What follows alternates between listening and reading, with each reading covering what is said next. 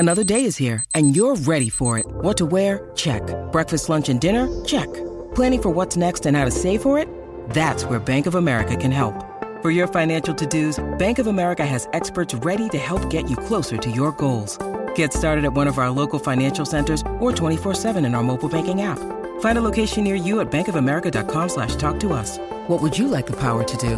Mobile banking requires downloading the app and is only available for select devices. Message and data rates may apply. Bank of America N.A., member FDIC.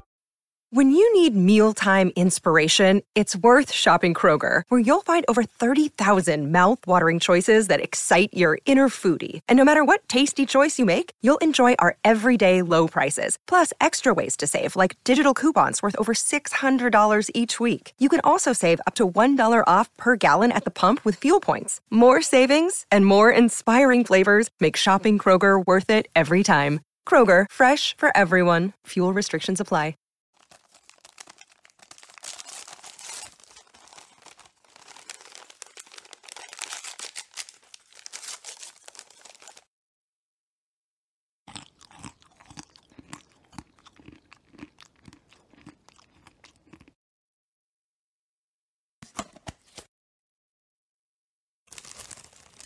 And we're back with another episode of the Lakers Fast Break podcast. It's Gerald Glassford coming right back at you here from Lakers Fast Break, Pop Culture Cosmos, where we cover the latest news and trends in pop culture each and every week, twice a week, wherever you get your podcast, plus also as well, Ox 1947, LakersBall.com. Go ahead and check out what he has to say on the Lakers this upcoming season at LakersBall.com.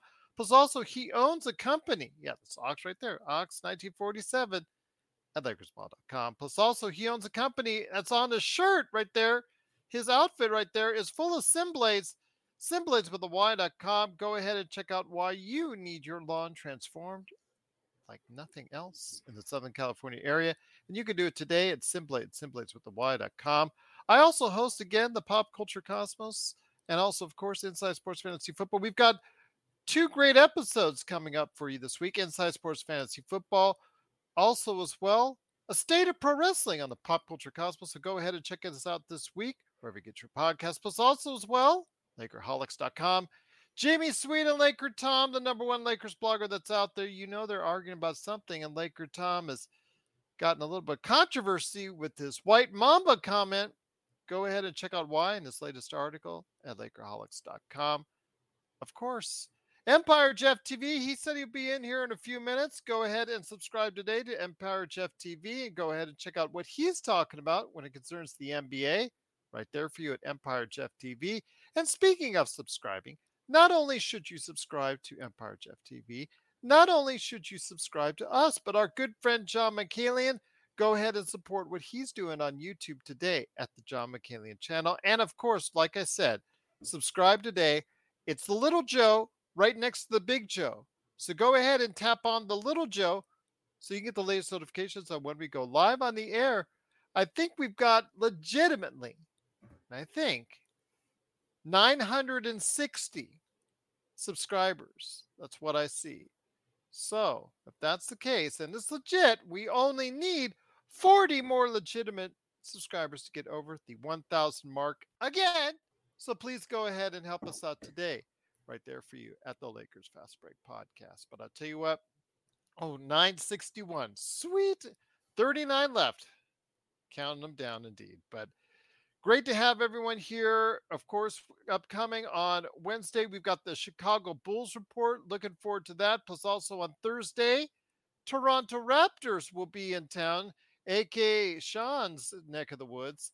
They'll be talking Toronto Raptors. I'll tell you the great guests that are stopping on by here in a little bit. But today, our conversation is veering towards the general consensus of all these individuals who have stopped by the program so far. And I'm very grateful for everyone, who's taking the time out of their day to go ahead and stop on by to give previews of their team.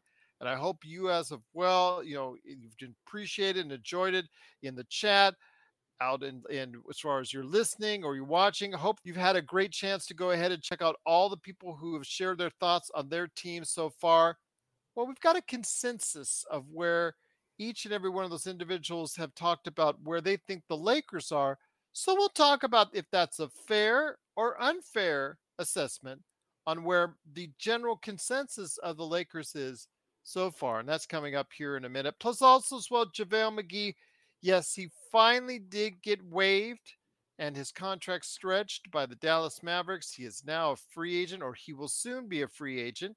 Probably by the time you hear this, he'll clear waivers. Where's he headed to next?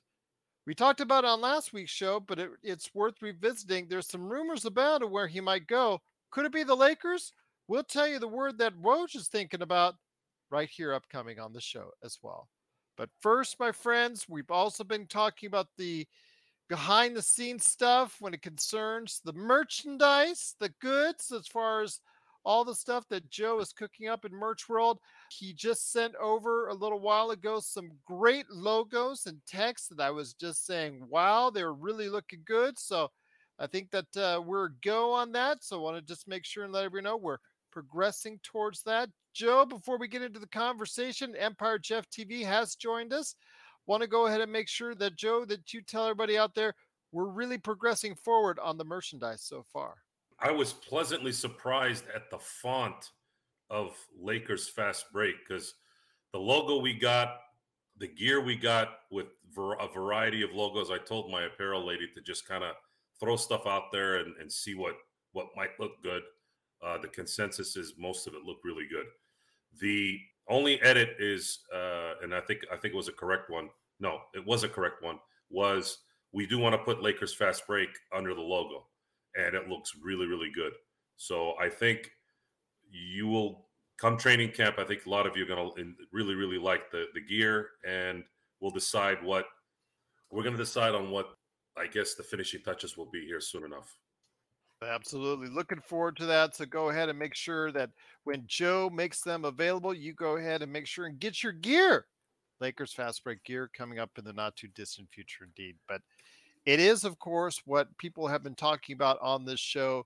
We've had a lot of great experts coming up from around the NBA talking about their favorite teams. But as you know, the one thing we ask them to go ahead and do before they leave is give us a fair and honest assessment of the Los Angeles Lakers. And pretty much right down to a T, we've seen them picked right around the third or fourth in the Western Conference. They still feel that there's a little bit more that the Lakers would have to do in order to go ahead and surpass in the regular season, where the Phoenix Suns and the Denver Nuggets, the two consensus leading favorites in the Western Conference, before they go ahead and pass those two. But here today to talk about that and to see if it's something that is realistic or if they think otherwise. Good man indeed.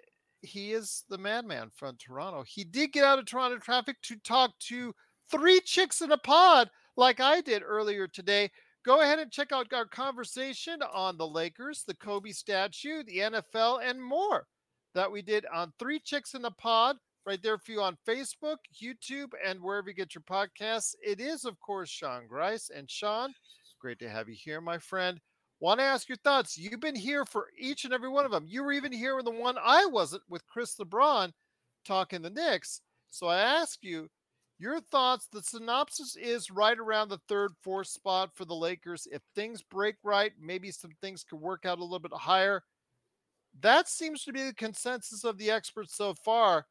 Do you agree or disagree? And if so, why?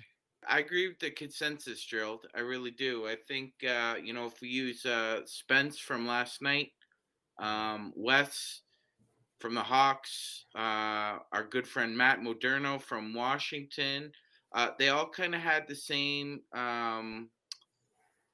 impression that, top heavy, staying healthy, the depth is there, likely going to stay probably within that top 3 seed. But some people aren't as high, but nobody had us like in a play-in situation or as a 6th seed. So I think for a lot of people, I think the Lakers season, as far as a consensus, is championship or bust.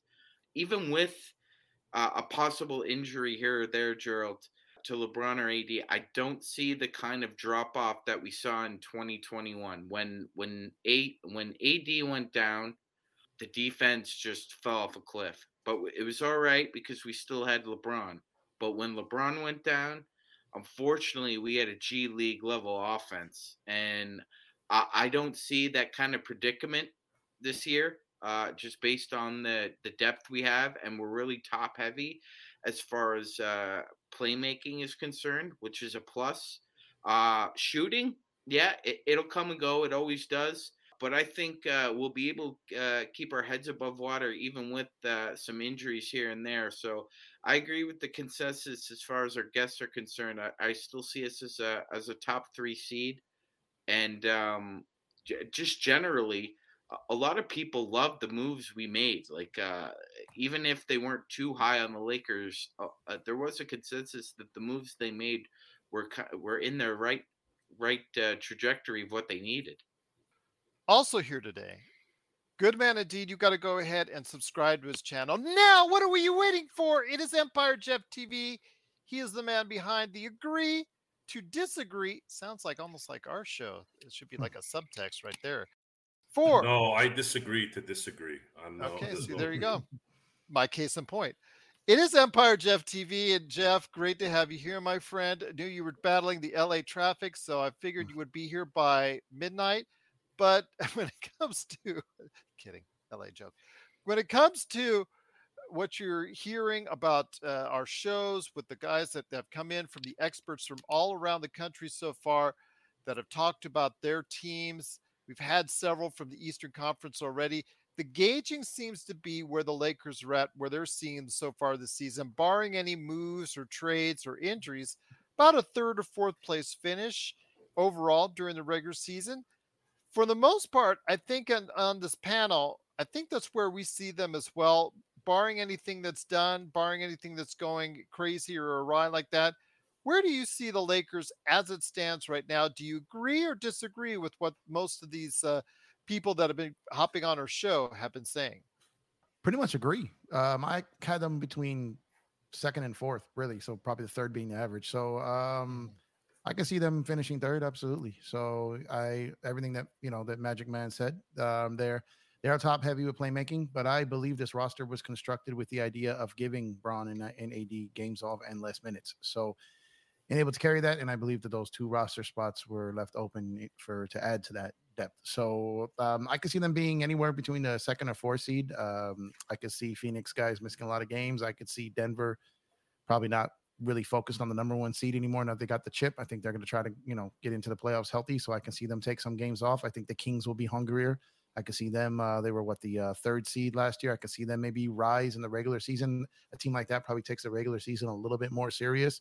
Clippers going to clip, and let's see those other teams like out there. I mean, from 5 Memphis to the play-in after the Ja suspension. The Ja suspension, but I like what Memphis has done. I like the Marcus Smart pickup. I like the leadership that even at this stage of his career that Derrick Rose can bring them. I think we've all seen them play without Ja, including last season. They still got the 2 seeds, so I could see Memphis being 2 through 4 as well, because being a young team, and I think those guys are going to be out there trying to prove themselves with Ja out, and I just think Marcus Smart being there is going to impact them.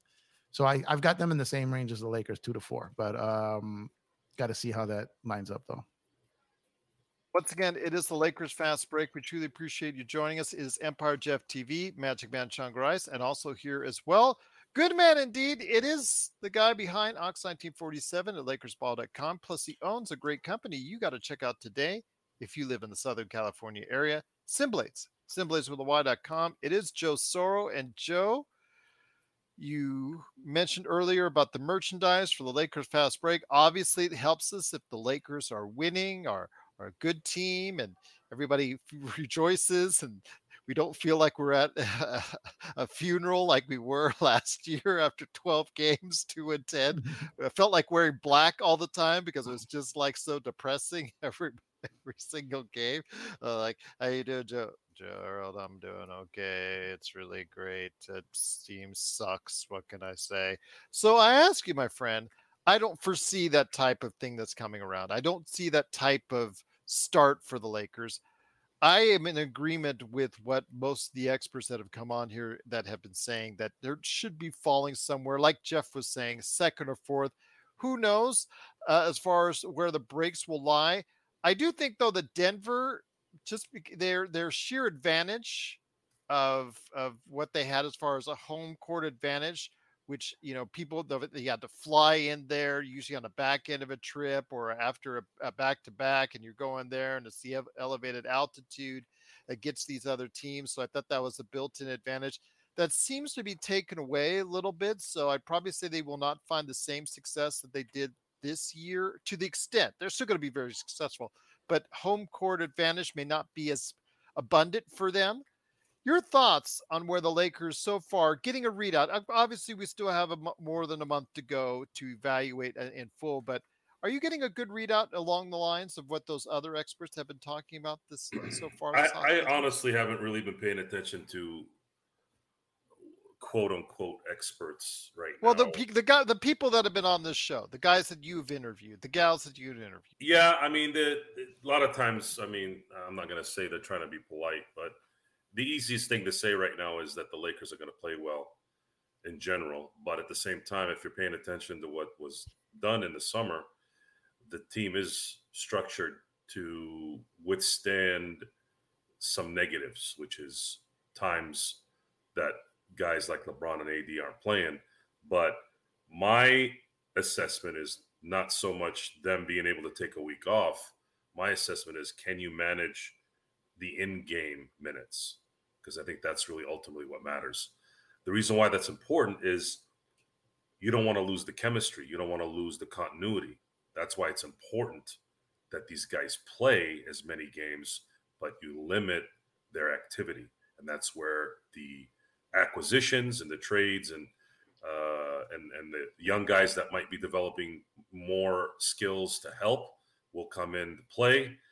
And it's going to come down to Darvin Ham and the players, without blame going anywhere else anymore.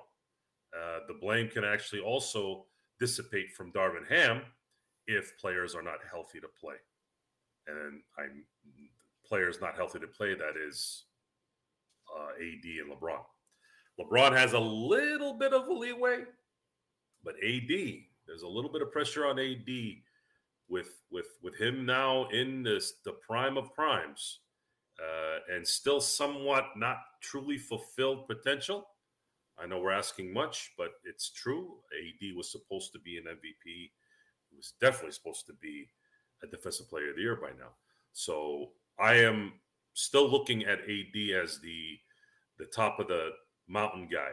And then LeBron is going to kind of be circling around that mountain, making sure that he's, I guess, preserving himself until it matters when playoff starts. And it's very difficult to predict anything right now based off of no play. We're basing it strictly on hope and the acquisitions that Rob has brought in due to his limited ability to do what he did. They were limited. They only could do so much. They couldn't go get a third guy that would probably make things a little easier. Third guys these days are making $40 million. Some of them are even making 50 and 60. Bradley Beal as an example. So it's important that we wait. We want to wait. There's only so many damn predictions we can make between July 31st and September 30th. That dead time in the NBA start to get redundant in the discussion. We've talked about what this team might be, where it's going to go, how it's going to be. Yes, it's nice the first 4 or 5 times, but at this point, I don't really want to talk about what should happen or what could happen. We need to start looking at what makes sense when it makes sense. And that's where I stand on that. This is Raphael from NBADraftJunkies.com, and you are listening to the Lakers Fast Break. Check out what's been going on with the Pop Culture Cosmos Show and the PCC Multiverse. Bring me all of the Star Trek all of the time, and I will be an incredibly happy girl. Even if it's terrible. It's like pizza. Bad pizza is still pretty good because it's pizza. Bad Star Trek is still pretty good because it's still Star Trek. That's the way that I look at it. Just let it sit in the refrigerator for a day and be cold. That's it. Yep. That's the Pop Culture Cosmos Show. And the PCC Multiverse. Catch our shows on Worldwide Radio 7 days a week and wherever you get your podcasts. Once again, it's the Lakers Fast Break. We truly appreciate you watching and listening right here, of course. Let me get it back to you, Mr. Madman from Toronto, Madman from Canada, the guy that just got out of Toronto traffic to stop by here on the show. Let me ask you this. When it comes to what you've heard so far, a lot of the experts have already been on the show that have talked about the Lakers. They've stated that they like the additions that the Lakers made. I know that we picked these additions apart, and some may have seen that as a negative, some may as a positive. I just wanted to make sure everything was brought out to the table, where these guys stand in their careers. Their defensive ratings were all on the higher side, which was very concerning to me, but they all have either promise or they have played at a good level already so far in the league. Your thoughts on their assessment of the actual individuals that they brought in the offseason, and do you think they can just go ahead and make sure that adds depth to the Lakers lineup that you really like? Yeah, you know something, Gerald? I thought that I think the one move that was liked, from ear to ear by everybody was the Gabe Vincent signing, which Yes. Which was a surprise, I think, to just a lot of us, because you kept hearing Gabe's name with the Raptors, you kept hearing it with the Spurs or the Rockets. I can't wait until we bring on a Miami expert so we can hear their assessment of that. Yes, because like it was very subdued. Rob was like a black mamba in the weeds of sub-Saharan Africa. Nobody knew he was out there, and he managed to sign Gabe Vincent, so that was a plus. And then not to put too much of an emphasis on it, Gerald, because he is a role player, but he did sign Taurean Prince almost right away as well. Like as soon as Vincent was signed, about 10 minutes later, Taurean Prince was signed. So obviously, getting in an accomplished volume 3-point shooter was obviously a necessity on Rob's bingo card. So a lot of people like that move, just as a simple role player. I think you're not asking Taurean Prince to go above and beyond what he's capable of. So it doesn't concern you that Minnesota wasn't willing to go ahead and pick up his $10 million on his last contract, because No. it's not like what Milwaukee got when they got Beasley. Beasley, they're just taking literally on a flyer because they're paying him the minimum. The Lakers are paying him like 4.5, not a whole lot more, but it's just still they are getting a player that was let go by another team. Yeah, absolutely. That's true. So it doesn't concern you. No, it doesn't. It doesn't concern me. I think that again, not if everybody wants to go back and take a look at our thoughts on what we had on Taurean Prince, I'll post that. But our general thoughts were that Minnesota just asked him to do too much. They put way too much on his plate last year, considering the fact that they had a multitude of problems. They had injury problems. They had rotational issues. And let's face it, Gerald, a lot of what Chris Finch was doing was just throwing crap against the wall to see if it stuck, because the Rudy Gobert experiment was not working out so well. And obviously there's consequences with that. And sometimes it's a guy who isn't going to get a lot of playing time, or not the playing time he thinks he deserves, or he's not going to get the touches, or what have you. I just think it was a situation where Prince was put in a position that he shouldn't have been asked to do. I think that coming to the Lakers, he's not going to be asked to do that. There are plenty of other capable wings that the Lakers have to play that role, rather than having Taurean Prince play the 3-and-D role in Minnesota, which he is not. He's not a 3-and-D player.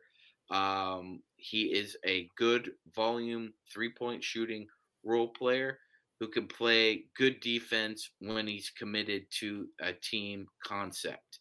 Again, like we talked about, if he's on the floor with Rui and Austin, or Vando and say like Gabe Vincent or D'Lo, I feel much more better about his defense being guarding, the second or third best perimeter player on the team than you are asking him, Torian, I need you to make 4 threes tonight, and you also got to shut down the opposing player's best offense. So it just asking him to play that role is asking for problems. Look, Gerald, if we get anything out of Cam Reddish this year, that's a bonus. I think if he's going to play anywhere in the league, well, it's got to be here. It's got to be here. A team that ups the tempo. If he can get to the point where he can shoot 33%, 34% on 3-pointers, I'm not asking for that much. I'm just asking for league average. Yeah, 34%. If he could shoot 34%. My God, that's 4 to 5% above what he normally shoots. 100%. That would be monumental for helping him out and keeping him out there, so he becomes available for running out in the wing for LeBron for easy dunks. Oh, absolutely, because he's going to be called on to play. And playing decent defense, too. And playing decent defense. I don't know how much of a role he's going to be asked to play. Like, we'll find out as the season goes on. He'll have to earn a spot. He'll have to earn it. If everybody's healthy, he'll have to earn it. So I'm almost thinking, he's an emergency of an emergency wing based on health.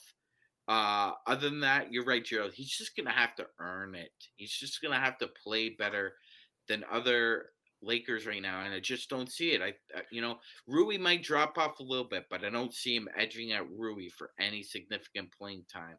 Don't really see him edging out Vando for any significant playing time. Prince has a role set in this team, so I think it's going to be very difficult for Reddish to find minutes when this team is healthy. So like you said, he's going to have to play really hard when he's out there and make Darvin Ham and the coaching staff put him out there more. Kind of disagree with you, though, on Vandy. If Vanderbilt doesn't start, where do you actually utilize him off the bench? That to me is going to be a problem, is finding him minutes if he does not start for this team. But then again, that's a question we're going to have to answer possibly down the road. We'll see how it shakes out in training camp.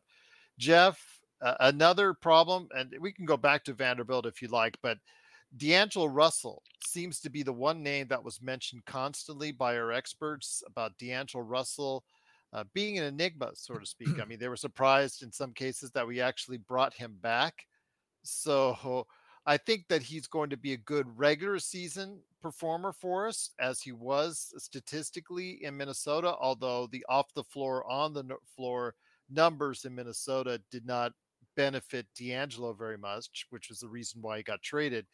But I think that he can have a good on-court season. In fact, he needs to, in order to solidify himself continuously still as a regular starting NBA point guard. If he doesn't do well this season, people are going to start to have questions about him. But it's the playoffs that really got him.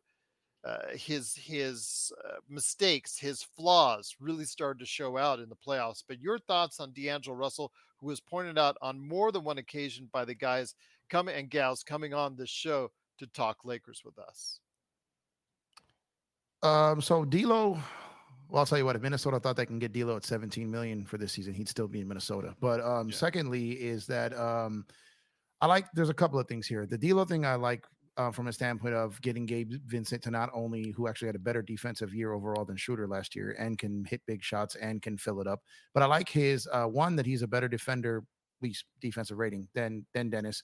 And two, he applies pressure to D'Lo offensively. So if you took D'Lo out last year and you're just going to throw a shooter in there, he didn't have the 3-point making ability in volume when he gets hot, like someone like Gabe Vincent does. So having someone who can come off the bench, apply pressure for D'Lo. Again, D'Lo's either going to play well or his contract is there to be moved. It works out either way. Even with the Cam Reddish portion of that, there you can only trade 1 to 2 minimum players depending on how the deal goes. And maybe there's some guys they probably don't want to move on a minimum, so Cam's probably there for that slot. So if you're getting D'Lo in here and D'Lo comes in and he gets you 15 a game at 17 mil a year, it works. If it doesn't, it's an expiring contract. More than likely, he probably gets moved along with one of those minimum contracts, and they priced him perfectly to be able to make all kinds of moves with him, up, down, and money, either or. So, and that's the thing. I mean, all those contracts outside of the top 2 are easily movable, and that's you bundle 1 or 2 of those up, you can get yourself a severe upgrade right around the trade deadline. Mm-hmm. And that's exactly what it's there for. So he looked around the market. There was no deal that could keep his bird rights moving forward. The Lakers looked at him and said, "You want your bird rights? All right, lower your asking price. We'll get you. You can keep your bird rights. We move you. You can keep them. Win-win. Especially at that, you get a starting point guard in this league at 17 some million a year. Not too bad. So, and like I said, I really like the pressure of Gabe Vincent being there to apply the pressure on him. If he has some bad games, you plug him right in there. And, technically D'Lo's going into more than likely a free agent year again. So he's going to be motivated. And even if D'Lo has a great season, again, he has not been great in playoffs. So they're going to have to try to figure that out. And Lakers, quite frankly, have to figure out how to use D'Lo. If you're going to try to Robert Horry him and keep him in the corner on catch and shoot, you're limiting his skill set. They have to figure a way to get him more involved. But I do think these other guys defensively, the Princes, the Gabes, and all these guys will go up because they've never played with a player like Anthony Davis. So that alone is gonna help them on the team defensive side. So, but D'Lo, when it comes down to it, I'm hoping he has a good year. I really do, because I like D'Lo's skill set. I like his shot making ability. I like him being able to pull up in transition and hit a three, and he's got a better passing ability than people think when he's engaged. Also can make free throws in the clutch. So if D'Lo can be D'Lo all the way through the year, then it works for us. If not, he's probably out here. Wanted to ask you this, Joe. One of the other individuals that they cited was obviously Austin Reeves. Austin Reeves has played so tremendously for Team USA. He was the big hero yesterday against Greece. We'll see how he plays tomorrow when none of us will be awake for the game against Jordan and the Rondé Hollis Jefferson, aka Kobe lookalike game. I'm sorry, 1:40 a.m. Pacific, 4:40 a.m. Eastern. He's Kobe and Jordanian. I mean, I never met anybody born in New York, played at Arizona, all of a sudden become Jordanian. I thought that was the first time I think I've ever seen that, but I digress. What was your question now, Joe? Well, my question is basically that your thoughts on if he can go ahead and continue this. Give him a break, give him a vacation. Do not have him go hard in training camp at all. But once he gets back into game shape coming up at the start of the season, where do you see him progressing to? How far do you think it can go with Austin Reeves? I mean, the people that we were talking to all thought highly of Austin Reeves. They think that the sky is the limit with this kid. Are you in that same mindset? You've been very complimentary of him so far, and I think that's going to be the case. If he averages 3-4 points more a game, it's going to be astronomical in terms of his benefit to the team. You also have to figure there's guys like Max Christie. You had mentioned Redick. Did I say Redick? Redick. He hosts a podcast now, but he's in retirement. No, I meant Reddish. Jeez. Somebody said Redick earlier today, and it's been in my head. But he was on with Rondo. Reddish. Look, Rob put together kind of like a potluck here. And when you go to a buffet of a potluck, like a picnic, you're going to get probably 2 or 3 recipes of food that you probably eat and go, whoa, never had this. It's pretty good. And then you're going to have probably 4 or 5 that are like, lasagna, mac and cheese, regular bread.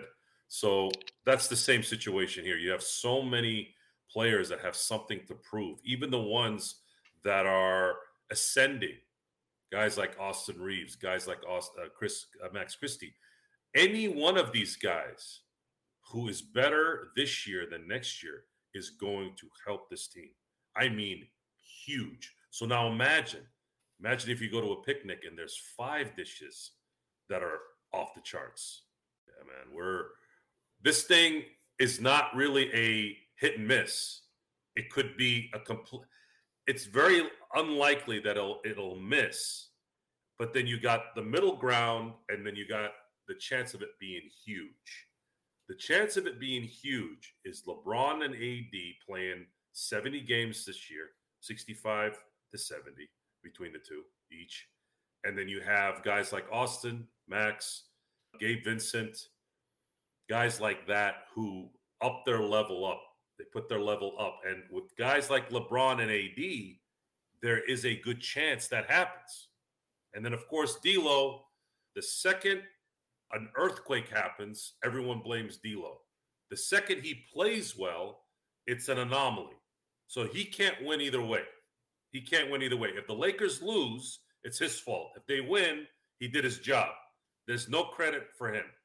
So for him to at least get to a point where he's not missing wide open shots against the Denvers, against the Memphises in the playoffs, that's pretty much what his value is going to be at. And I have to keep pointing out, D'Lo had a bad series against Denver, but so did Jimmy Butler and so did Gabe Vincent. So before you guys start toting Jimmy Butler as the greatest two guard in the history of civilization in the Eastern Conference run and the finals in 2020, understand that Jimmy Butler looked pedestrian against Denver in the finals. Gabe Vincent, after the first game in the finals, looked pedestrian. Denver just played perfect ball for an entire season. There's nothing you can deny. They had the luck on their side of no major injuries, and then they played like a team. Everybody did their job, and they won it all. And they stopped everybody on their path. They swept the Lakers. There's no more dominance than that. Regardless of how close the games were in game 2 and 4, they still lost. So my only thing with Denver is it looks eerily the same as Dallas in 2011. I believe this is a one and done for them. And I'll wait for them to prove me wrong. Magic Man, can you get good tacos in Canada? That's what's being asked by Darren in our chat. I know Joe was saying good tacos in San Diego. So can you get good tacos in Canada? Yes, but not in the Toronto area. I think I'd have to go to where Gerald was in the great province of British Columbia. Yes, in the city of Vancouver, because I had an argument with people in this city the other day. It's like, guys, there's a lot of nice Italian restaurants in Toronto, and we have a lot of nice Greek restaurants, but we don't have the kind of food diversity that you guys think we do. Vancouver does. I can tell Vancouver you that does. Yes, Vancouver you pointed that out to me, and I'm very indebted to you for saying that. Darren says he's in LA, so tacos are a way of life. Absolutely. Here in Vegas, all I have to tell everybody is Roberto's Tacos. They're the bomb. And that's it. San Diego, I'm sure, I'm not sure why you're laughing, Sorrel. You were San Diego. I never dispute. Listen, you don't tell me when I laugh. You were humming lasagna. I will never there. dispute What lasagna Mexican ever food do in San to you? Diego. Lucha Libre burritos are legend. Lasagna is a lazy dish. I remember when I used to have banquets in football. You're out of your. I'm telling you right now, it's a lazy dish. No. Put a bunch of cheese on something and put it in the oven. Come on, have some. You got to get the sour cream. You got to make sure you got the filling right. I'm not a big ricotta guy. That's why. Oh, that's well, that makes sense. The truth comes out. The truth comes out. There you go. So San Diego and LA. Nothing against lasagna. If you can't handle the truth, don't ask questions that you can't handle. Southern California and Mexican food is the best. Absolute best. You can never argue with that. But Sean, getting back to the Lakers, when it comes to what we heard overall, again, third or fourth in the conference, doesn't seem to be a problem with that. But I think that the Lakers could find the opportune time with the right move, but also if they stay healthy to be a little bit more than that. I said 47 to 52 wins is what I'm thinking of at this point in time.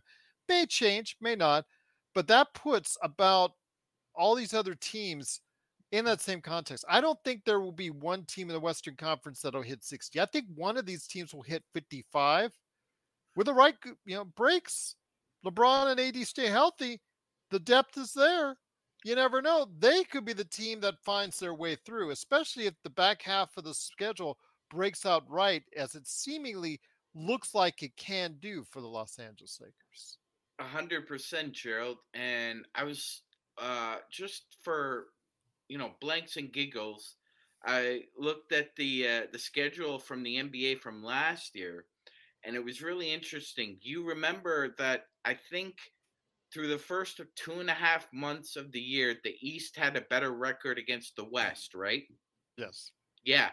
That had a lot to do with the fact that at the beginning of the season, they bunched and crammed a bunch of back-to-back games for the West, and the East Coast teams were coming in off a day or two rest, and they would happen to win by about 10 or 15 points.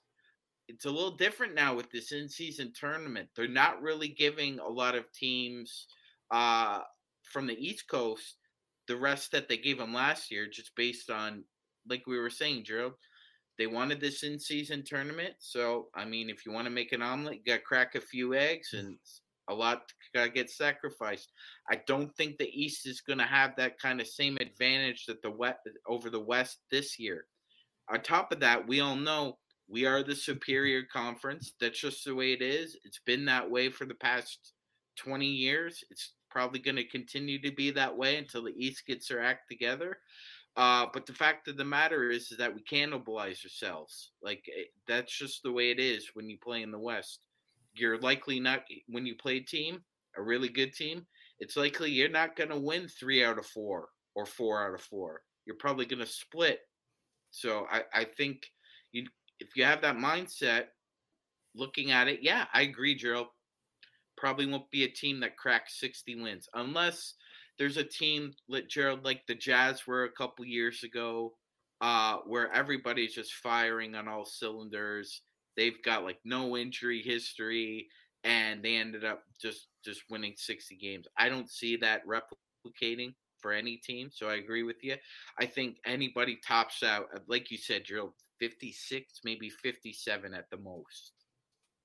I will say to the chat, I know that they're asking, if you go to the Palms Buffet, I think it's every Wednesday. It's their seafood buffet, all you can eat crab and lobster. All you can eat lobster right there for you. And they have it served in different ways, and they also serve crab a couple different ways there as well. So just want to let you know, it's right around the $65 price range. It would definitely well worth it if you want to go ahead and make sure and up your cholesterol level. Indeed. I do want to mention to Magic Man before I send it to Jeff, I want to let you know that I think what was in the comments right here, Taqueria Los Mayas in Buffalo is good. So since you are in that area, my friend, and you have done a New York trip in the past 2 weeks, just wanted to give you idea on where you might want to go. I like it better than Tuna Helper myself. Thank you very much. While we're all talking about these fine dining places, I could just see Joe walking into the local Ralph's and getting it, just the tuna spread. There you go. Yeah, but don't get tacos in New York. Okay. All right, brother. It's not what they do there. That's my city. I love it, but trust me, but pizza. And pretty much anything Italian. They got the real Italian, they got the real Chinese food. They got all kinds of different, different. If you're gonna go Latin cuisine, don't do Mexican food. Do like Puerto Rican, do Dominican, do something that's different. Don't do Mexican food in New York. Trust. Bloodhound says Bloodhound says you could roll over in a great taco is in Southern California. Yeah, you could just walk right down the street, and that's true in SoCal. But so Jeff, Gerald, do you prefer hard shell or soft shell tacos? That's what I was asking earlier in the chat, because Joe had mentioned this great San Diego place for tacos. He didn't mention exactly where it was. That's why I was asking hard shell or soft. Of course, I prefer hard shell for me. I do like soft where it's shell. From. It depends where hard it's from. shell. It depends where you're going to. Yeah, I like it crispy. Crispy, absolutely. Absolutely. You need your tacos like your bacon, crispy. There you go. Jeff, I want to ask you this, though. For most analysts that have been on this show, but also as well that have been on almost every show I've listened to, with one difference. have mentioned the West is going to be a bloodbath. One thought the West was absolutely overrated, and they started to expound upon why, and I just couldn't believe their logic, so I kind of just turned that podcast off. But the West, I think, is going to be very loaded up front with any one number of 6 to 7 teams, I think, that can realistically think about getting a spot high up there. Not maybe essentially winning the conference, but can do very well 45 plus wins in the Western Conference. With that type of mindset going in, how tough a battle do you think it is going to be for the Lakers this season? I mean, not as tough as battle as whoever has to subscribe that person medication for saying the West is overrated. But outside of that, I just turned it off. That's crazy. Okay, outside of that, look, when you think about the West, you think about just look at last season. Look how many people were bunched between the 4th and like the 12th seed going into the end of it there, right? So at any given time, you had teams literally trying to like, I don't want to play this team. I don't want to play this team. They were cooking the books at the end of the season, trying to duck to where it backfired, and all of them, they all had to literally win just to not face Phoenix. And the Clippers like, well, we don't want the Lakers to top us, so we have to kind of win out, right? So it was just, you don't want to put yourself in that type of situation again, but it is going to be bunched up. The West is going to be a dogfight. The West is going to be crazy. And I think you're going to see the teams that want to take the regular season serious continue to go down that trend where they really don't. So, like, I think the only team last season, if you looked at everyone from Phoenix to the Clippers to the Lakers to the Warriors, none of them care where they got seeded. The Lakers are like, so we'll play the second seed? Who cares? You know what I mean? Like, we can beat them. So at the end of the day, I think it's going to come down to like how the standings start lining up, what your health looks like. And then you can get to that weird situation like Greg Popovich started, even Tyronn Lue when he was in Cleveland, where they don't like to show their whole playbook during the regular season. So you're not even going to see how these teams even fire off really, because some of their best sets, especially their out of bounds plays, you're not going to see a lot of that until you start getting into the playoffs. So health, depth, and but I do think that Darvin Ham, a guy who's coming off a rookie year coach and kind of taking some bash from some fans there, I think he's going to want to try to make a name for himself as a head coach in this league. So I think he's going to take the regular season more serious. As you said, the Lakers starting 2-10, last season, they definitely want to revenge that start. So I could see teams like the Lakers. I'm very interested to see how Denver plays now as the hunted instead of the hunters, and that can be defining for their season. Like I said, the rest of them just comes down to health. Who knows how often PG and Kawhi are going to play? If Utah gets off to a good start, Danny Ainge been like, no. I'm going to have to send some of you guys out of here because we want to be in the lottery again. So when you see some of those teams, I think teams like OKC will probably take a leap. Minnesota, I just can't seem to ever figure out. I don't know where to put them either. They could be a team that could be like a 5th seed or be out of the playoffs. Like, it's just, I don't know where to place them. So as far as teams that get like 45 and up, like every year we want to start to believe in the Pelicans, but they're getting to that Clipper level. I don't know if Pell's going to become a thing, but they just seem to just kind of not be able to get things right. So when you start looking at them, you can see a bunch of 40, 45, 47 win teams. And I think you're going to see the teams with something to prove. Maybe the Memphises, the Lakers, and teams like that kind of leapfrog those teams as a result of it. I really do think the Lakers get around 55 wins. I really do. Jeff said it about Darvin Ham. Second year, going into what is hopefully going to be an improved coaching season for him. You and I and Stone Hansen, I hope he's doing well. Big shout out to you, Stone. We miss you very much, and hopefully you'll come back to us whenever you can. We're relentless on Darvin Ham as far as his 3-guard rotations, which I'm still allergic to. Might need medication for if he does that again this year. Also, as well, you talk about just the rotations were kind of suspect, but I think around the Minnesota game late in the season that the Lakers won on the road, I told you that day that something clicked with him as far as the second half adjustments, the things he was doing, the way he was planning things out. Things seem to mesh a lot better in his coaching style. I saw a different coach that day. And from then on, I saw someone that was able to change on the fly, someone that wasn't so rigid on his rotation, someone that was actually going ahead and making substitutions based off of what was going on in the game. Your thoughts on where Darvin Ham can go from here, and how important and vital is that for the Lakers to have a successful season? I'm curious if there was outside influence guiding the lineups. There seems to be this analytical, heavy contingency that surrounds sports these days. if there's one sport where analytics are really suspect, it's probably basketball, because if you had a WAR stat when it comes to the NBA, I mean, one great player can just shatter everything, right? I think Darvin Ham didn't really have the full arsenal at the beginning of the year. He didn't have a team that could gel really at all. Russell Westbrook might have been friends with everybody. He might have made you feel like, well, this is a special player most of his life. People were enamored by it. And a lot of the talk, when you guys talk about these shows who say the West is weak and you turn it off, that's the right thing to do, because that's stupid. That's a stupid comment that comes from nothing. It's similar to what these jackholes, guys that played in the NBA, because they're worried about criticizing someone who's not doing the right thing, and they're worried about insulting that person, right?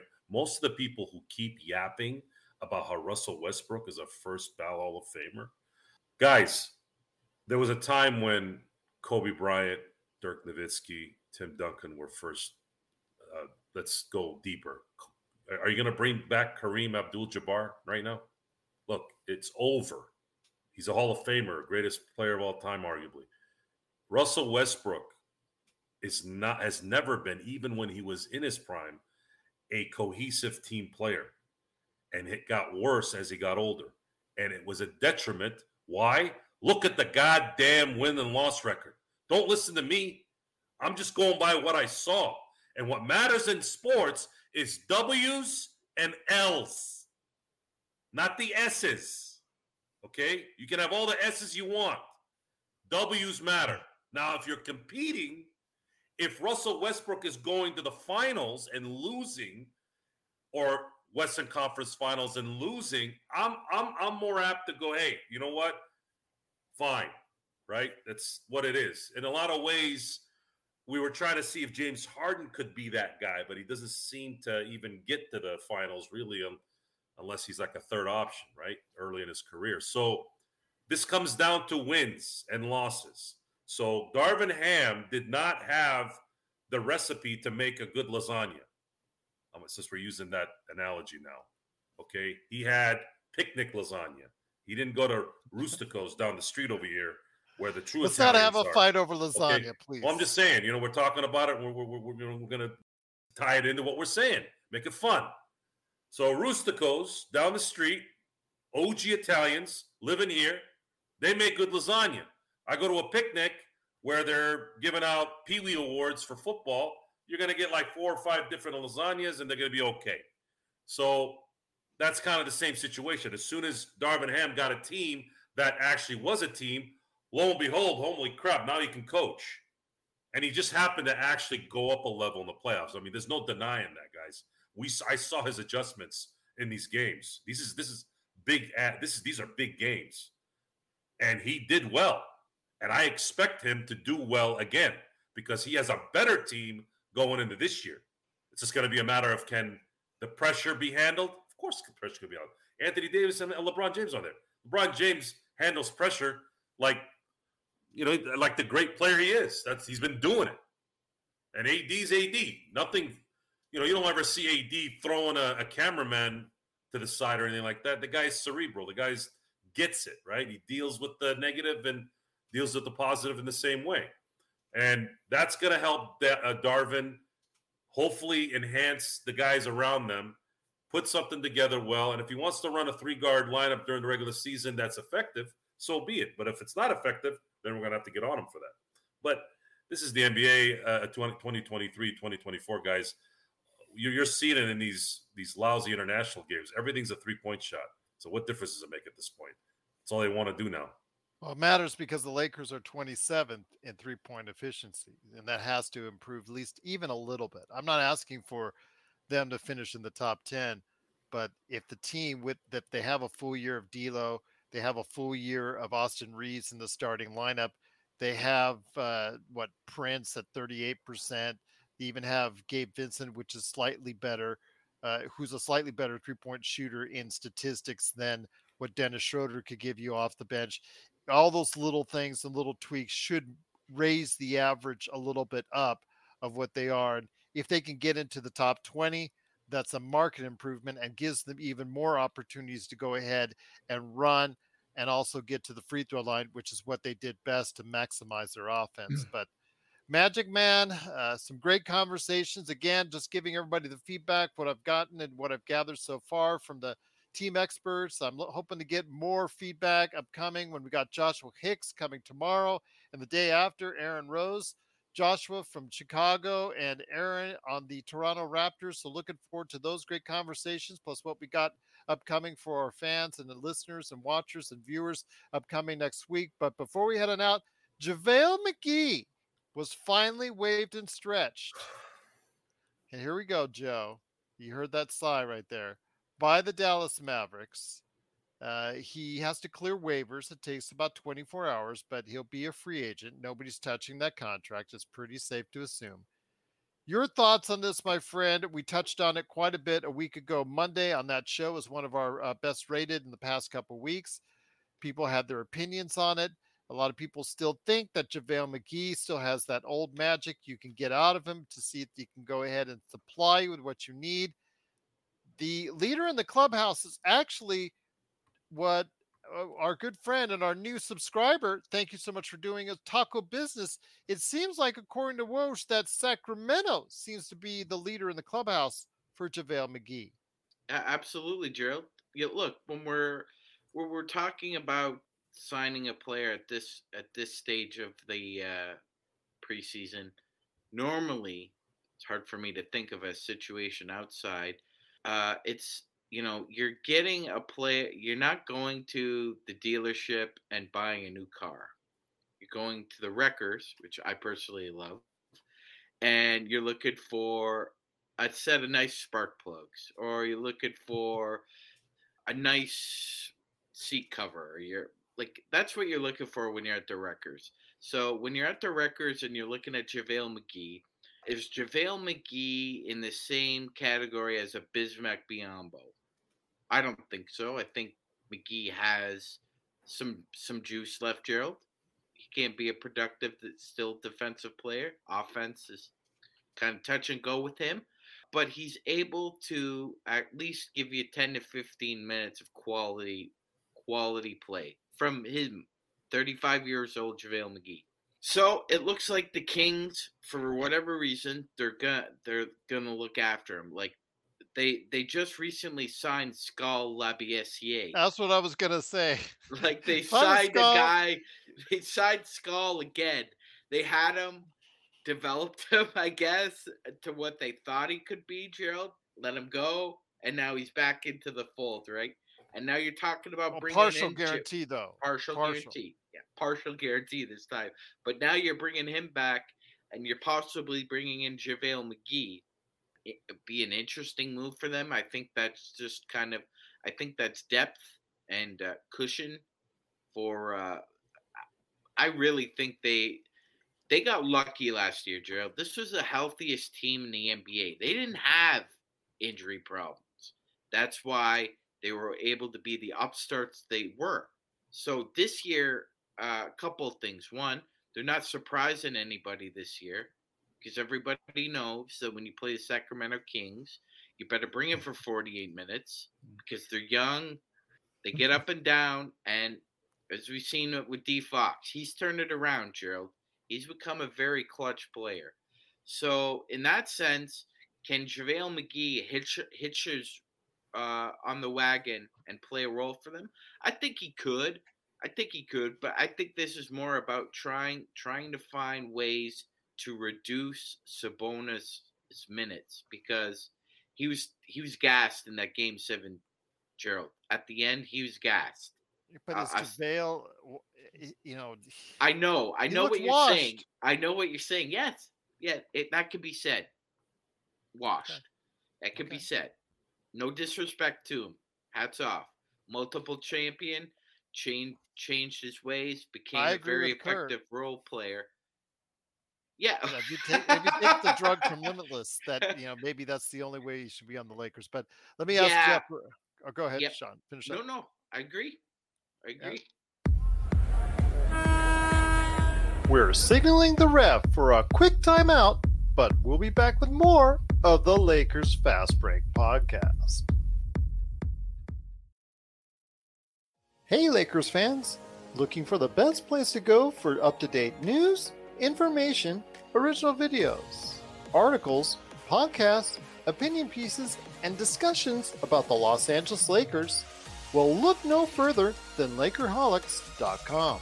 With a legion of followers always there talking about everything Lakers and the NBA, there's no better place to go to share your fandom as the team heads toward another championship run. So stop by and be part of the conversation today at Lakerholics.com. Jeff, what are your thoughts on this? Because we didn't get a chance to ask you, because you weren't here yet on the week before. Well, you were in the chat a week ago Monday. Your thoughts, though, a little bit more on McGee. You know, where do you think he stands? Do you think he's a player that can still help a team, whether it's the Lakers, Sacramento, or anybody else? Or do you think it's finally time that he heads out in the sunset or overseas for the last couple of years of his career? I think JaVale could be a good vet on a team. I wouldn't want JaVale in my top 8 rotation, maybe even not top 10. If you get him as your 15th player and he's a good locker room guy and a good mentor and a guy that's there in case someone gets hurt, then maybe I don't hate that so much. But to use a spot when there's other guys out there and other guys are going to shake loose, more than likely, I would put him towards the back end of that. If we're sitting here October 20-something, right before the season starts, and we still don't have a decent big there, then yeah, okay. But so JaVale, what would you do on the 14th spot that's right now open? On the 14th spot, I would wait to see what shake loose. The Lakers, I have a pretty strong feeling the Lakers are praying to every god out there that Isaiah Joe gets cut by OKC. And I think it's a strong possibility that he does. Dead-eye shooter, young, exactly what the Laker needs. He kills us every time too. So I think he's one of the guys they're waiting on to see if that happens. When you look up and down that OKC roster, it's really hard to see who else they move or cut. I don't think they're going to take that money hit by moving Oladipo, and on the other guys' guaranteed money is bigger than Joe's. And he's a immediate impact player. So I think the Lakers are waiting for impact players to get cut. And I do think that, even though I don't like talking about this guy too much because I don't think he's worth the pub he got, but it's been a while. So I think Christian Wood is a possibility. I think they're waiting to see out. Christian Wood is going to sit back and wait to see if and when the Philly or Portland deals happen, see how many teams are involved in that, how much money gets moved around, if there's teams that can sign him, because even Miami signing him for the minimum right now takes him into another bracket. Like, are they going to go into that tax for Christian Wood? I don't think so. But if they make a move, free up space, and they have more money to spend with one of their exceptions without going into that apron, then Miami becomes possible. All things being considered, if it's minimums all the way around, I believe he ends up a Laker. I think the Lakers would have him today if they guaranteed him a starting spot, but they're not doing that. So I think they're going to look back and see that 14th and 15th slot, which they're going to do. And another reason why I think they did that Cam Reddish deals to get to that 15 for that 90-day rule to keep those three two-way players. And I'm hoping, like the Lakers are, that Isaiah Joe becomes one of them. And they're going to try to sit back and see who shakes loose after that. But as far as JaVale McGee goes, I wouldn't like right now. I think there will be better options available. I think people who want to bring up 2020 need to go a year later and look at 2021. Everyone was begging to get that guy out of town. They couldn't stand him. They couldn't wait to get him out of here. He's going to be 2.5 years older, less productive, and I would pass. It's just so much after his great performance, filling out the roster and helping out the Lakers in the rotation on the way to a championship. It's been so much of a scattershot deal with him. You know, his time, however effective he was in Phoenix, then you got what he did in Cleveland, then you got what he did in Dallas. Just been mixed results. And I think the latest results, the latest eye test has said, you know, JaVale probably has had too many of his best days behind him in the rearview mirror on that. But I know that Joe, when it comes to JaVale, it just seems like his name just is still out there with Lakers fans. Still think they should go ahead and pick him up. I don't agree with that assessment. I just think it's time for you to move on. You know, the Wenyen Gabriels, the JaVale McGee's, the Tristan Thompson, these guys are stiffs, just glorified stiffs at this point in their career. Just got to move on from those guys and put guys on there that can possibly make a difference, even if it's bringing up one of the two-way guys. Demoy Hodge, Castleton, these guys have a lot of flaws. These guys have a lot of growing up to do, but they also have a lot of things that they can go ahead and bring up. Worst comes to worst, I would rather bring up one or both of those guys than bring on one of those old age and far too much in the rearview mirror type of guys like that's been talked about constantly. Beyond no, as I always say, those guys just they don't help your team win at this point in time, Joe. No, and I believe the Lakers already know this. The Lakers are making all the right moves at this point. They're waiting for the guy that they want. And if they're patient enough, I believe they will get it either through Worked out for them last year. yes, either through some kind of pickup or some trade that they can make during the year when they know who's going to contribute down the stretch versus who isn't. And I think they're playing it brilliantly, and I believe it's going to work out in the end because the Lakers do need at least one big, preferably a starter at center. But I've come to the conclusion that there's a possibility that might not be possible. But if you can at least get that guy, and if I can be hopeful like Gerald Glassford, hope that Jackson Hayes plays better than I think he will. That could be a huge help too. Yeah, absolutely. If him or Cam Reddish exceeds expectations and finally fills out the potential of both of those lottery picks, they already had one from that draft, as Joe likes to mention. It's the 8th, 9th, and 10th draft picks from that draft that we now have. The 10th draft pick, Rui Hashimura, has exceeded our expectations. If we can get one of those other two to do the same, that would make this team look even better. But that's a big if, Joe, and I agree on that one. 1 out of 3 is usually the ratio. And you can't have a JaVale McGee on this team anyways, even if he was JaVale McGee of 2020. Now, you could still have him, but he can't be a starter.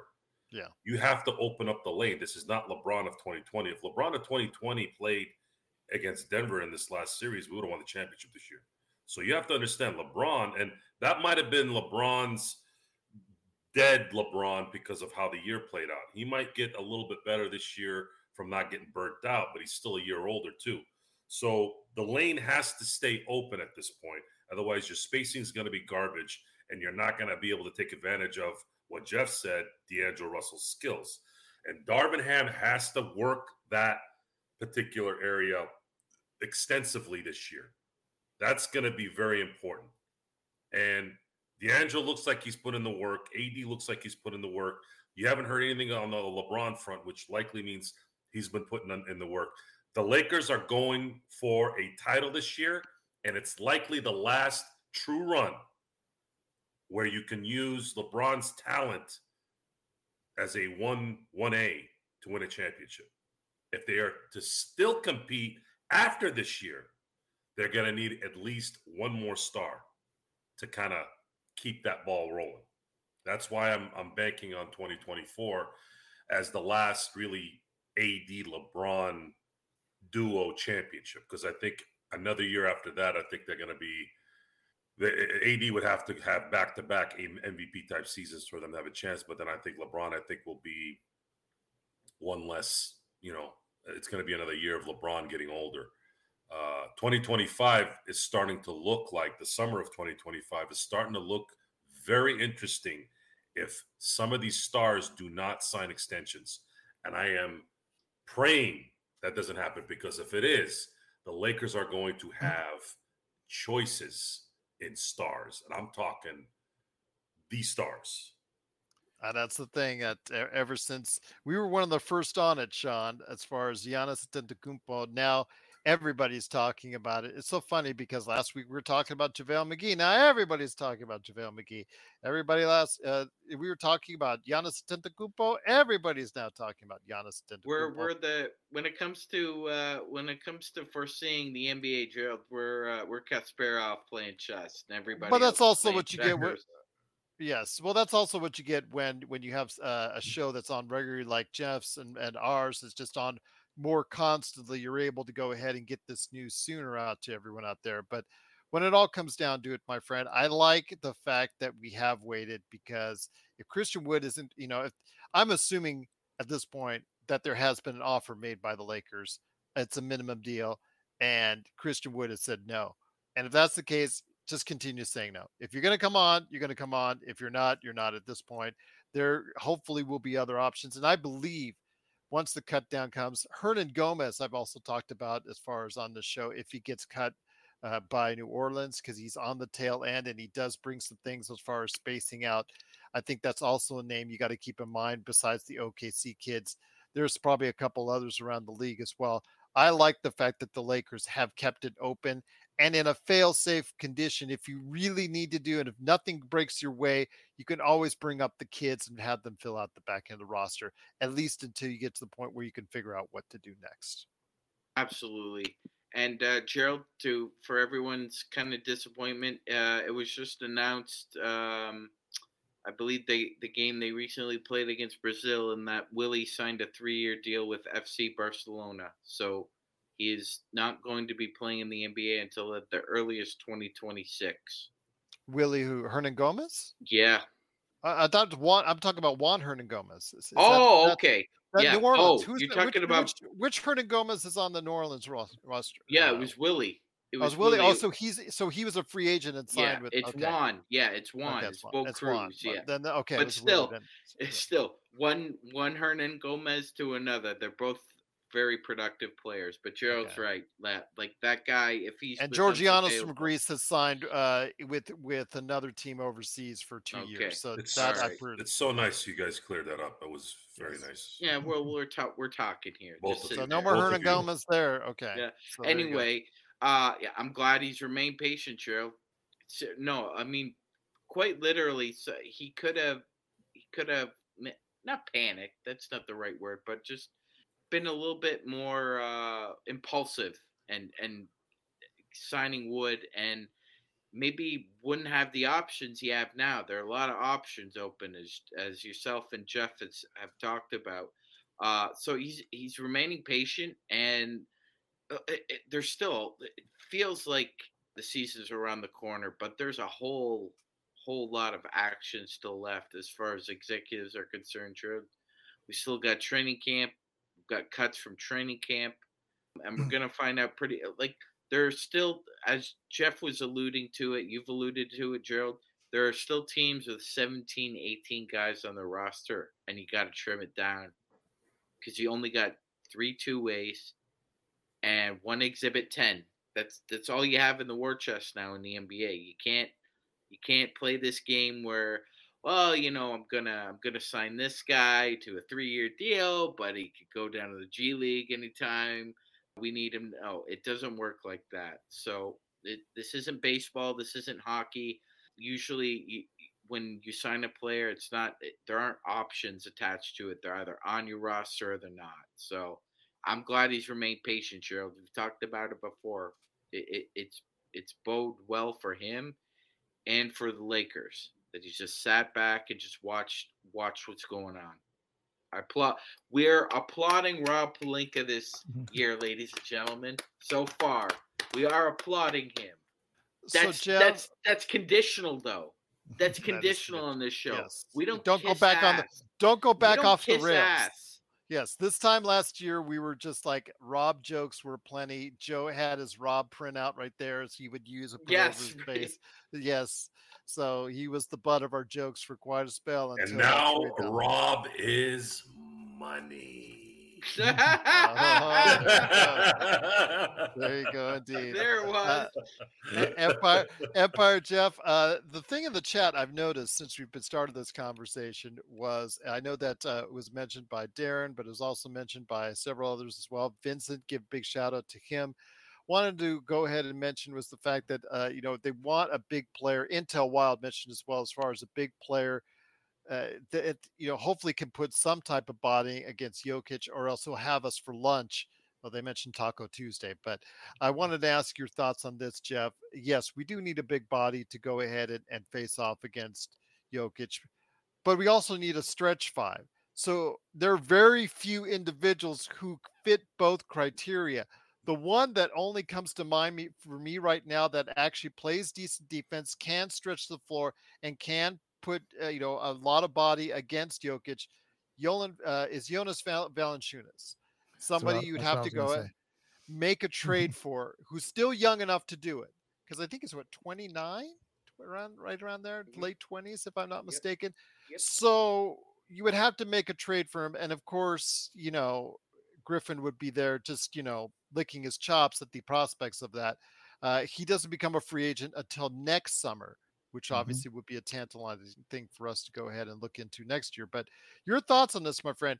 It's probably not going to work out where we get a large center that can stretch the floor realistically anytime soon. That would be able to start or play significant amount of minutes against Jokic. So where do you draw the line as far as providing that kind of backup big or starting big or just a big that could go ahead and take care of some of those needs that I've been discussing? I mean, there's a couple of guys out there who I think I'm not sure they find that guy by October. They don't need to have him by October, and they need to have him by May. Agreed. So at the end of the day, I think when you look at it, and I'm not even convinced that the best way to try to beat Denver is to try to stop Joker. I'm not convinced with that. So I think you need more wing depth and more guard, the guard defenders to I think Murray is the key. Yeah. So I think if you try to sit back and stack up, I mean, you look back, obviously he's not Shaq, but look at all the teams that try to stack up on centers. Didn't do any good. It won't matter, So at the end of the day, make him run. Get him out there. Get him involved in pick and roll. You need bucket getters, is what you need. What the Lakers ran into problems where they couldn't hit shots in the fourth quarter. They couldn't get offensive rebounds. They couldn't stop people in transition. We're sitting here trying to figure out how to add things to stop Joker when we got to look at what Denver lost to. I mean, losing Bruce Brown was huge for them. Huge. Yeah. So at the end of the day, I don't think you really need to go down that path and get too crazy with it. I think you need shot makers. I think you need guys who can get back on defense. And I think you can sort the rest out. There's Valanciunas. Well, I'll tell you this, and I don't hear a lot of people talking about this right now. So the Lakers and Pelicans got a little interesting situation coming up in this next year. So that 24 pick that could become the 25, the Pelicans have the option to push that back. They may try to tax the Lakers for that.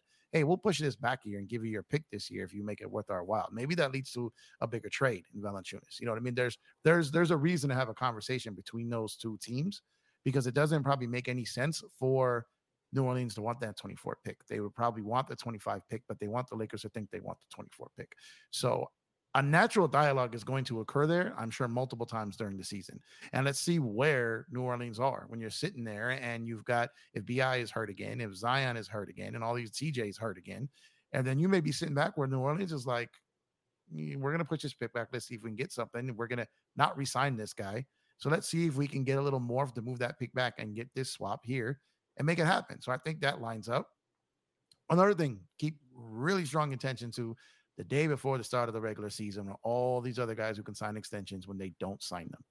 Because when they don't sign their extensions and teams are far apart on deals and know they're not going to re-sign them, then those guys who can be moved, and probably half of them might be moved, become legitimate opportunities. And there's a couple trade packages out there that I think the Lakers are sitting back on and looking at D'Lo's money as an option. And a lot of, you can get 2-for-1s for D'Lo in a lot of these scenarios, because I think I've said this before. The tiers of trading isn't just on 110%, 100%, 125%. Those aren't the full tiers anymore when it comes to doing trades. D'Lo's bracket, which was so smartly placed, as well as Gabe Vincent's contract of 1.9 less than that full mid-level, it's all dollars and cents. And so Rob is lined up to swing trade it almost in $15 million up or down when it comes to D'Lo. So, and he can do it, and he can aggregate him. So at the end of the day, the Lakers are sitting back just perfect when it comes to that, because even if D'Lo doesn't play well, someone's going to want that expiring contract at the end to get off or something. So I don't think the Lakers I don't think they're worried too much about filling this by October. I really don't. I think they're looking at who gets cut and let loose prior to the season, December 15th, January 15th, and the trade deadline. I think that's what they're looking at. Because, again, you don't have to have a stopper for Joker by the start of the season. If that's what you're focused on, it has to be later. But I think they need to focus more on the guards. I think that's very well said. I think that's something, like I said, if Murray goes off again, Jokic is, who has found a really substantial way to go ahead and figure out a way to go find a way to stop Jokic. And I don't see anybody at this point in time, being able to stop Jokic. And it's just, that's the thing. So Murray has to be the key, because if he's playing alongside Jokic and just blowing up like he did in the playoffs, that could be a problem for any team, including the Lakers. But Joe, want to ask you this. It's been all over chat. Zangerstein's here. Great to have you here, Z. Great to have you back. I want to ask you this, though. Adam just mentioned the chat, John Wall as an option if Gabe Vincent doesn't work out. Gabe Vincent, from a lot of us have been said as far as a positive is concerned. There has been a few people who have questioned the signing of Gabe Vincent. He is not on a huge contract. So if it doesn't work out, it's not like it's the be all end all. I think he'll be solid for us. Plus, he has played well in the playoffs. He's shown that. Didn't play well in the finals, but then again on Miami, who really did. Your thoughts, though, on, Gabe Vincent and the guard play being such a key for the Lakers going forward. John Wall, to me, I think is not the answer anymore. Yeah, John Wall's not the answer to anyone. He did such a great job for the Clippers.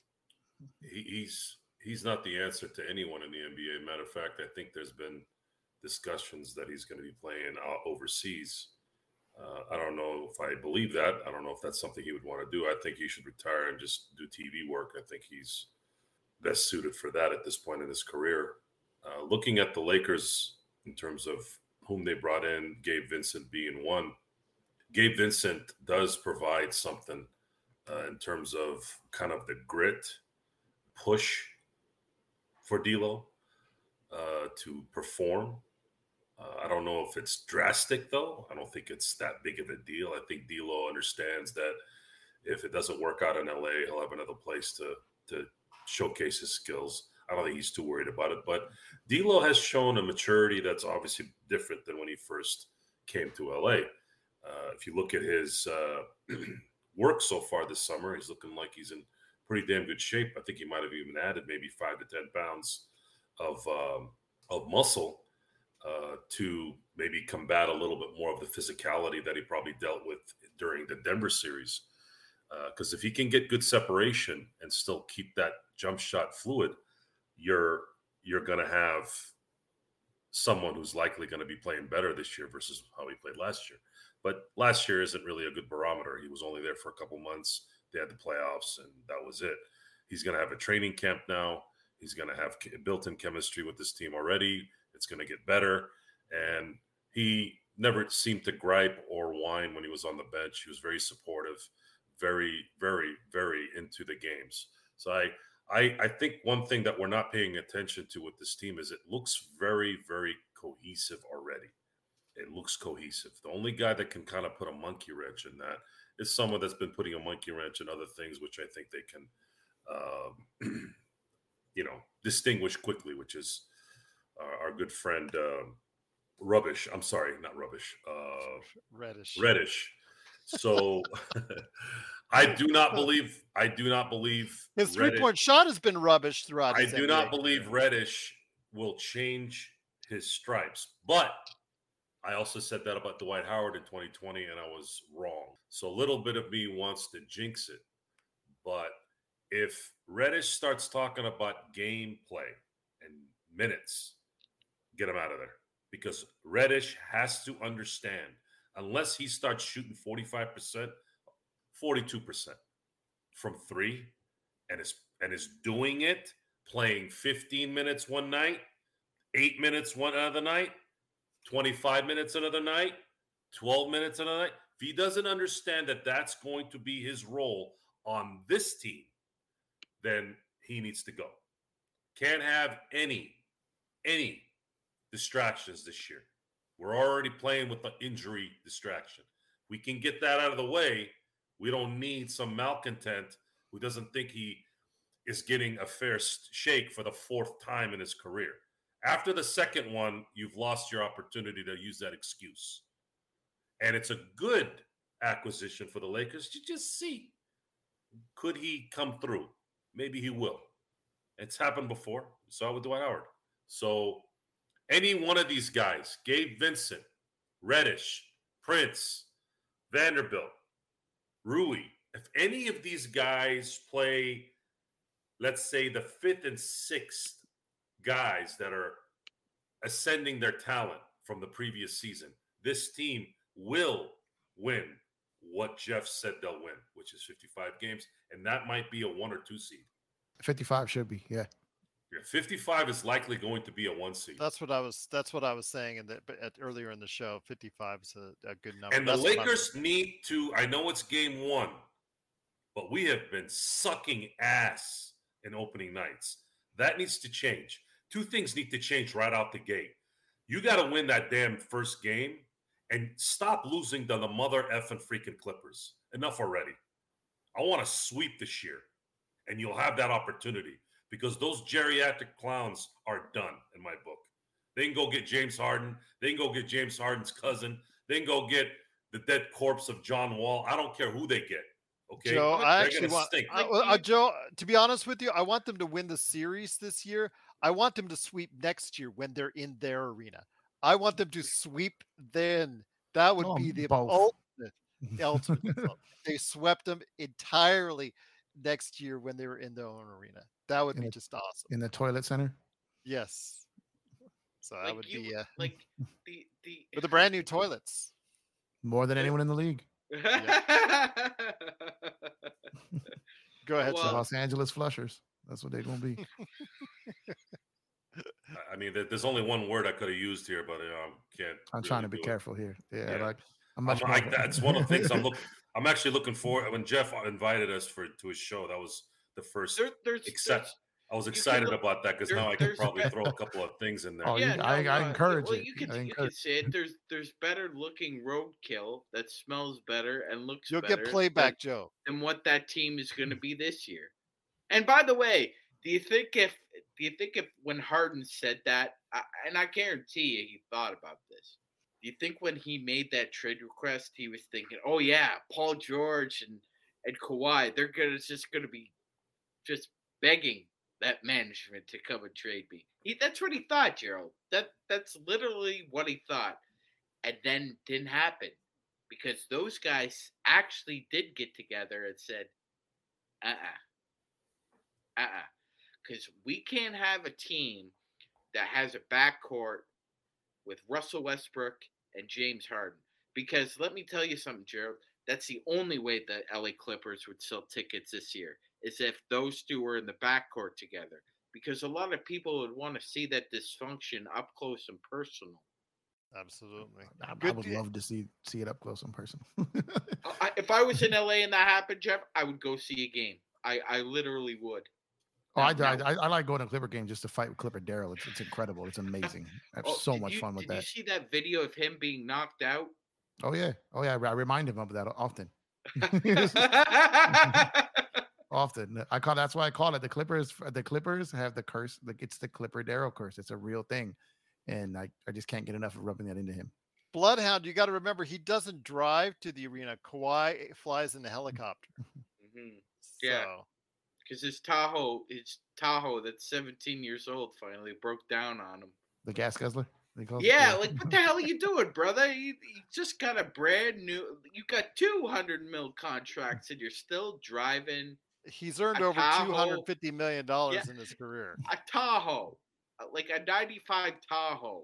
Come on. He's got a cupboard full of cup of noodles still. So I'm nowhere close to kidding. Word. Okay. He's still there. Okay, Kawhi is Shout out different, to Kawhi, man. He's different. Yeah. That he is.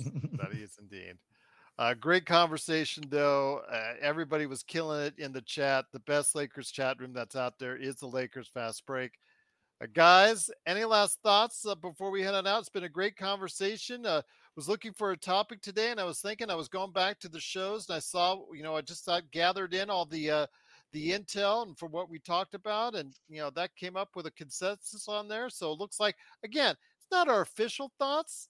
We'll go ahead and elaborate more as it gets closer in case there's any injuries or last minute adjustments, trades, what have you. But guys, any last thoughts before we head out? Jeff, what are you working on, man, at Empire Jeff TV? Working on a few different things.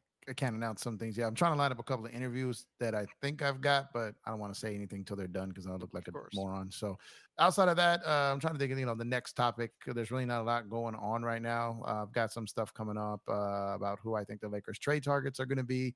I think people will enjoy that because I think I know who their top trade package is. And so I've got that coming up. Hopefully, and that might be next week. This week, I'm trying to squeeze in the episode where I kind of break down the CP trade and then the whole like how many rings would Kobe have got if CP and that trade went through. So I think that's going to be a real fun episode.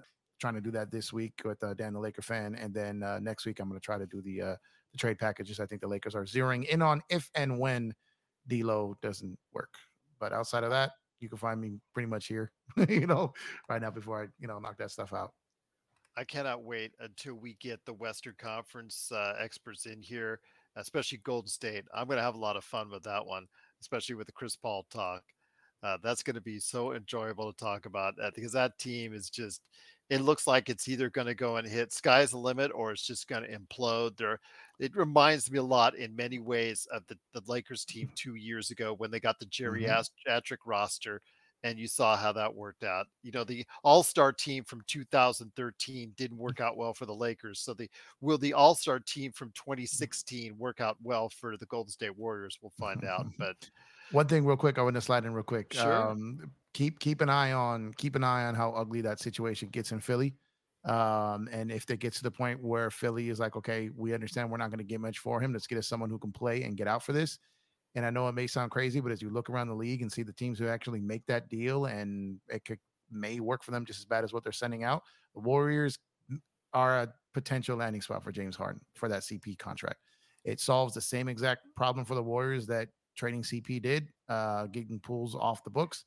And CP could play for Philly this year and would be better than not having just Harden on the sideline talking trash. So keep an eye on. I think that's a deal you might see talked about later. Joe, any last thoughts, my friend, before we head on out? Great conversation tonight. You guys were all bringing it, and I truly appreciate taking the time to talk to everybody out there today. Well, if CP3 ends up in Philly, you can guarantee that Joel Embiid will be either a Miami Heat or a Knick after that. Yeah, I mean, it's possible. It's trending that way almost anyways because this Harden situation is that bad. So that could happen.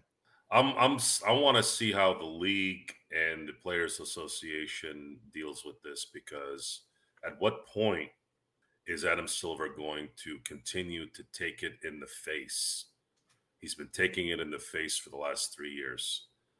I think he needs to start channeling a little bit of David Stern, maybe even a little bit of a Roger Goodell, and start telling Michelle Roberts to sit down and shut your trap because I'm not going to allow players in this league to just disrespect every official, GM or otherwise. This is ridiculous. It looks like a clown show. And the biggest clown is James Harden, and the ventriloquist or the hand up the ventriloquist's ass is Michelle Roberts. Somebody needs to call these people out. It's a players' league, okay? We get it. You guys are getting what you want. You're getting paid what you want. You're all happy. But there is a line to draw here. Now, I may come off as a guy that wants to support the owners, but I don't. I could care two Clipper toilets about the owners of the NBA, okay? But at the same time, when you have a representative of your league in another country, a country that I'm not very fond of, cracking on representatives of that league like they're garbage, they need to be reprimanded. And that was kind of the strategy. He went at Morey in China because China hates Morey. So that was a strategic move, and it was a dirtbag move. Yeah, and I think the league should mellow and Dwight Howard him. I think they should phase him out of the league at this point because he's unlike those other guys. Whether what way you didn't like the way they played or not, those guys didn't deserve an exile. James Harden does. So yes, and I think it right. And the NBA needs to support this. You need to support Morey and support the league. And if this clown doesn't want to play, let him sit his ass at home and don't ever play again, or go to China. They'll love you there. They love Stephon Marbury for almost 15 years. Mm-hmm. You got a spot over there. Go sell your wine, your champagne, or whatever piss water that you sell over there. Stay there. Grow see how long your beard will be allowed over there. By the way, just a heads up. That's true too. Yeah. Okay. Yeah, I'm not. Again, every time we start talking about this, something veers into that water. But I'll hold back on that. But at this point, we're putting it all on James Harden. He is a clown. He's been a clown for a very long time. He dresses like a clown. He speaks like a clown. And what you need to do is watch Uncle Buck and see how he handles clowns. Right there. Get back in your mouse. One of the best drunken clowns ever, by the way. That was mental from Dumb and Dumber, by the way. One of the greatest characters ever. Here's a quarter.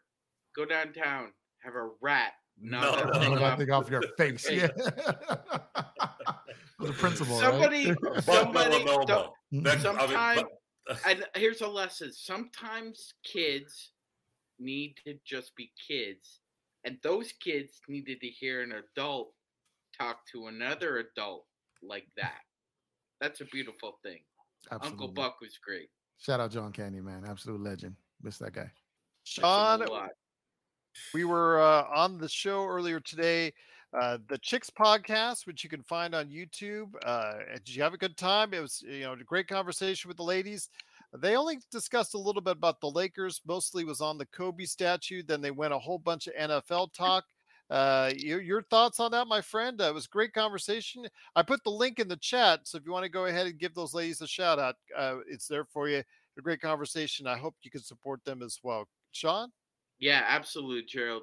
Please out there, please support Three Chicks and a Pod. Actually, it's the Chicks podcast on YouTube. Yeah, somebody else took that moniker. Jen Carey and Candy were so fantastic. Very genteel ladies. Know their stuff too. So it was an hour that flew by, Gerald. It was a great conversation. I had a blast, and hopefully we can be on again sometime. Absolutely. I know they wanted us to talk about Simone Biles. We didn't even get to Simone Biles and her dominance. So that tells you we had a great conversation. They went all over the NFL, talking about the latest cuts, getting down to those 53-man rosters, the interesting things in the league to look for. They asked kind of like our picks in a broad sense, as far as from the, whether it was the AFC or the NFC.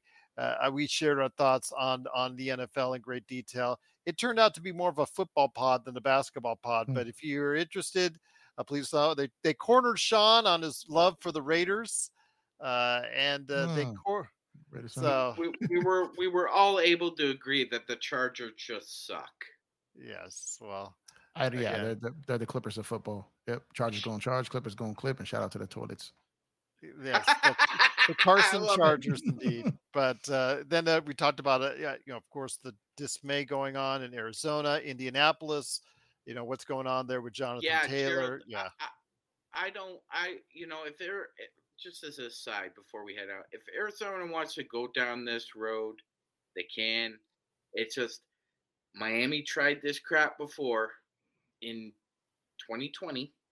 They were the last place team, but they happened to win 2 meaningless games in November. And you know who ended up with Joe Burrow, don't you, Gerald?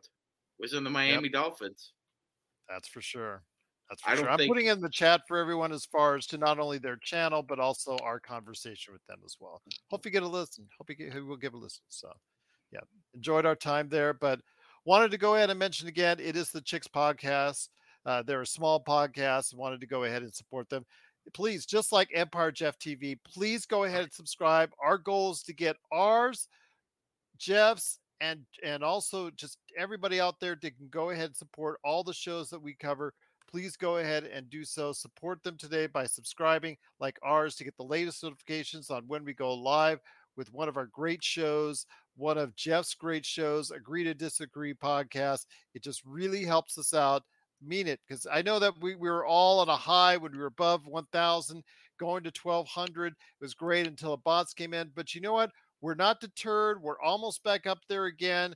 We truly, whether it's John McCallion, whether it's Jeff TV, please go ahead and support all these great channels, because you make the difference for us for all of these shows. But guys, great thoughts indeed. I know you guys got a lot to take care of with Jeff TV, Simblades, Magic Man and I are trying to corner down more interviews upcoming for those team roundups.